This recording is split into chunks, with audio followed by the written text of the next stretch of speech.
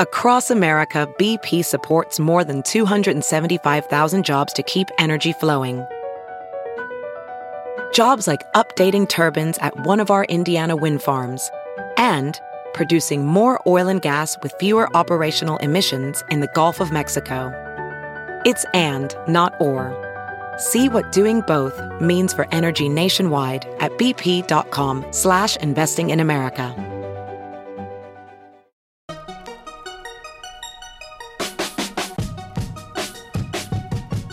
Welcome to the Tech Meme Ride Home for Tuesday, May 1st, 2018. Today, Apple's earnings numbers are out, all of the announcements from Facebook's F8 conference, a WhatsApp founder leaves, publishers criticize Google over GDPR, and will Comcast only give you faster internet speeds if you subscribe to cable TV? Here's what you missed today in the world of tech.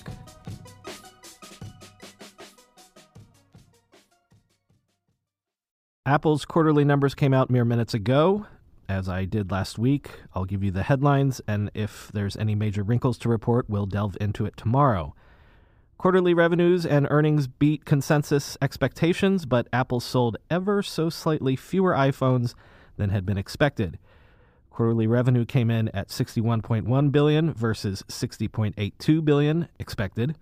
That was up 16%, the fastest growth in more than 2 years.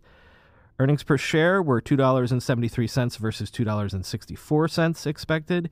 That was up 30%. iPhone unit sales were 52.2 million versus 52.54 million expected.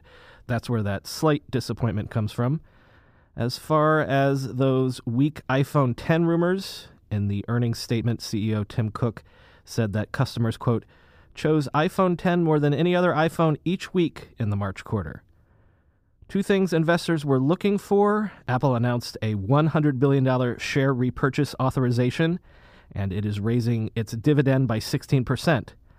And Apple reported record services revenue of $9.2 billion, easily beating analyst forecasts, up 31% year over year. At the time of this recording, Apple's shares were up 4% in after-hours trading. Facebook's F8 Developers Conference kicked off today, and as a lot of people surmised, it wasn't exactly all developers, to paraphrase Steve Ballmer. There were plenty of real headlines for normal users as well. The biggest is the news that Facebook users can now stop their Facebook-collected browsing history from being associated with their accounts. If you weren't aware, Facebook follows you around the web, even when you're not on Facebook's pages themselves, and records all the other websites you visit so that it can show you ads on Facebook targeted to your browsing history. That's why if you search for a car rental today, you're likely to see, say, a Hertz ad on Facebook tomorrow. Well, now you can tell Facebook to stop doing this. With an initiative called Clear History, Facebook says you can delete your browsing data from Facebook servers or ask Facebook not to collect it to begin with. Note that Facebook will still be tracking your browsing, but if you ask them nicely, they will anonymize the data. It won't be tied to your profile or used for ad targeting. In a Facebook post announcing the initiative, Facebook CEO Mark Zuckerberg wrote, quote, once we roll out this update, you'll be able to see information about the apps and websites you've interacted with, and you'll be able to clear this information from your account. You'll even be able to turn off having this information stored with your account. But he also said, quote, to be clear, when you clear your cookies in your browser, it can make parts of your experience worse. You may have to sign back into every website, and you may have to reconfigure things. The same will be true here. Your Facebook won't be as good while it relearns your preferences, end quote. One interesting little detail about this new feature real quick. In Wired, Stephen Levy has an interview with Zuckerberg up from the eve of F8, and this Clear History feature, to hear Zuckerberg tell it, the inspiration came to him as a direct result of his congressional testimony last month. Zuckerberg tells Levy that he, of course, expected Congress to ask him questions about Cambridge Analytica, but he didn't expect all the questions he got on how Facebook's advertising products used personal data. Quote, one of my takeaways was that I actually felt like I didn't understand all the details on things like how we were using external data on our ad system, And I wasn't okay with that. On the plane ride back, I scheduled a meeting. I was like, I'm going to sit down with this team and learn exactly all this stuff that I don't know, end quote. Okay, now for some of the fun announcements from F8. Yes, Facebook is adding dating to its core app. In essence, single folk will be able to create a separate dating profile and will be able to leverage Facebook's existing social graph features to get recommended matches for potential romantic interests from friends and family. Quote, this is going to be for building real long-term relationships, not just for hookups, Zuckerberg said, announcing the feature. Shares of Match Group, the parent company of Tinder, were down as much as 17% on the stock market after the dating feature was announced. Facebook also has a new Groups tab as well as a Groups plugin for admins and developers to add to their websites and emails in order to entice people to join Facebook groups. Instagram got a bunch of new features, including augmented reality camera effects, as well as group calling, and a redesigned Explore page to better find interesting Instagram accounts to follow. Facebook and Instagram Stories now allow sharing from other apps, starting with partnerships with the likes of Spotify, SoundCloud, and GoPro. Third-party apps can now share content from within those apps directly to users' Facebook and Instagram stories.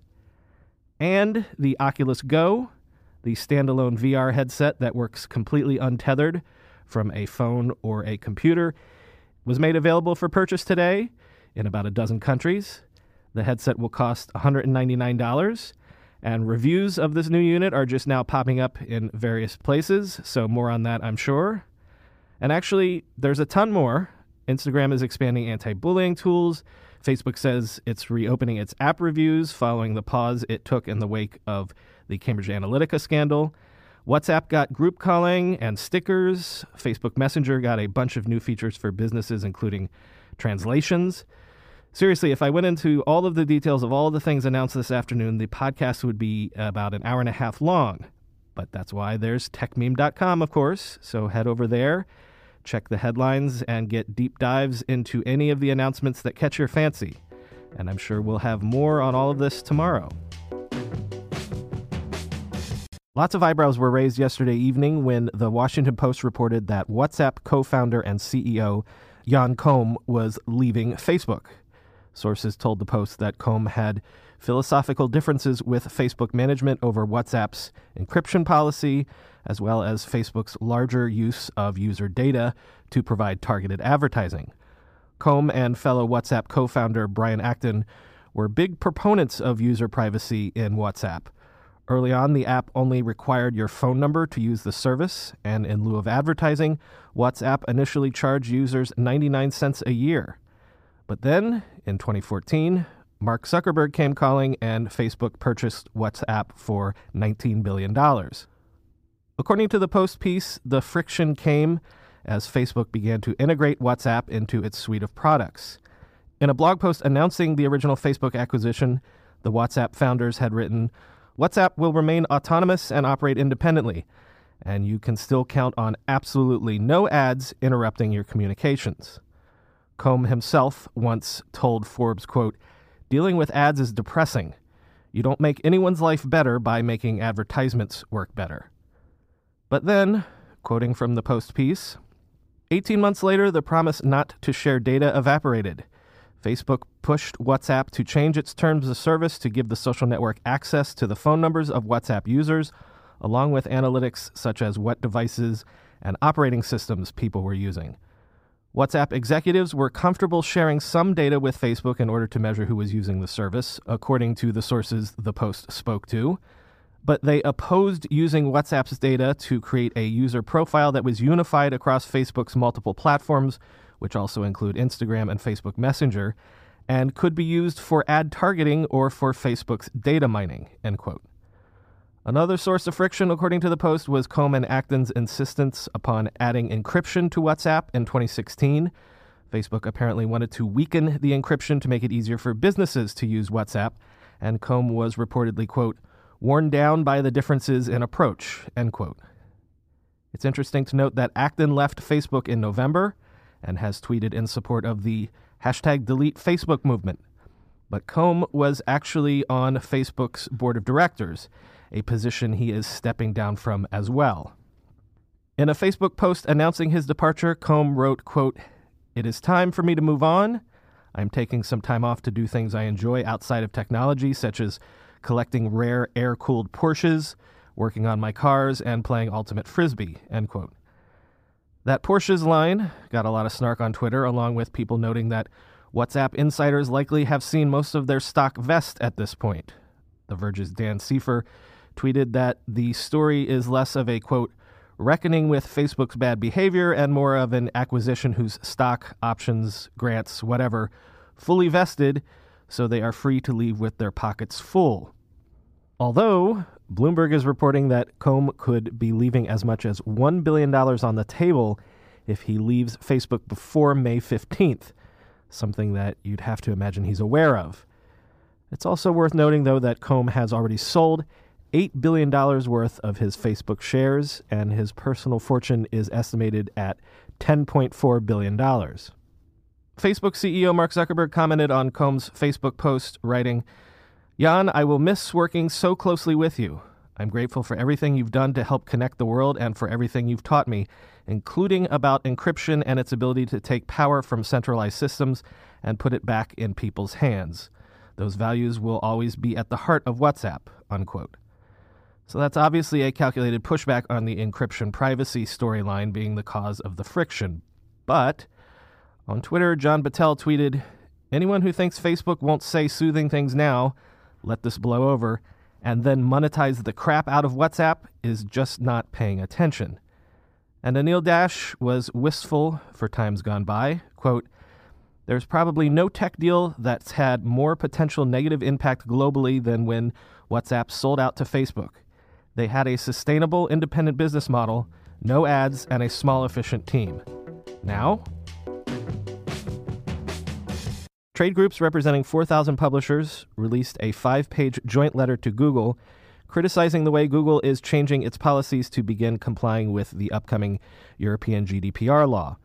Among the publishers attached to the letter are Condé Nast, the Associated Press, the New York Times, The Guardian, Bloomberg, Thomson Reuters, and Axel Springer.